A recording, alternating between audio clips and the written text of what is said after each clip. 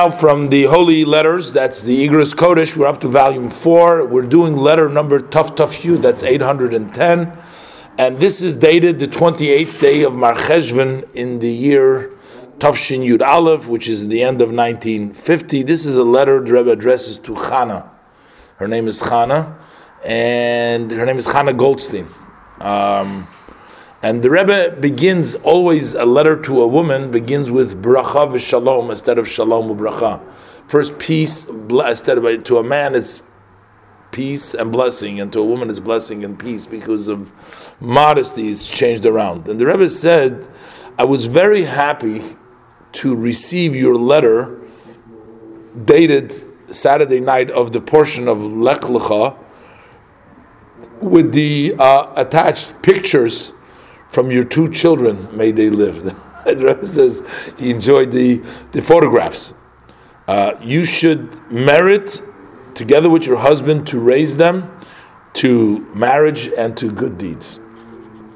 I had a special enjoyment, a special delight was caused that you wrote to me that you are elected as president from the organization for Taras HaMishpacha, family purity, and that work keeps on growing.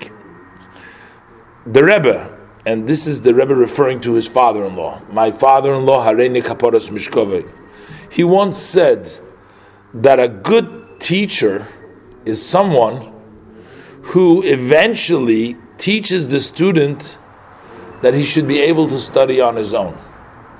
And he should not need to have his teacher teach him.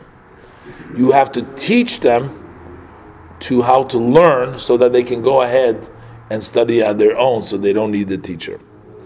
The same thing the Rebbe says is true in communal work, that when you work for the community. A good community worker, somebody who works for the people, is somebody whose work brings in life in its members, so that the membership from the organization, that they should have the desire to go and do the work. So a leader needs to inspire the others, not just to tell them, but to have them become inspirers themselves, that they too should become part and parcel of the organization, of the work, of the community work that is being done. And they shouldn't need every time to be able to have to constantly push them and nudge them to do it.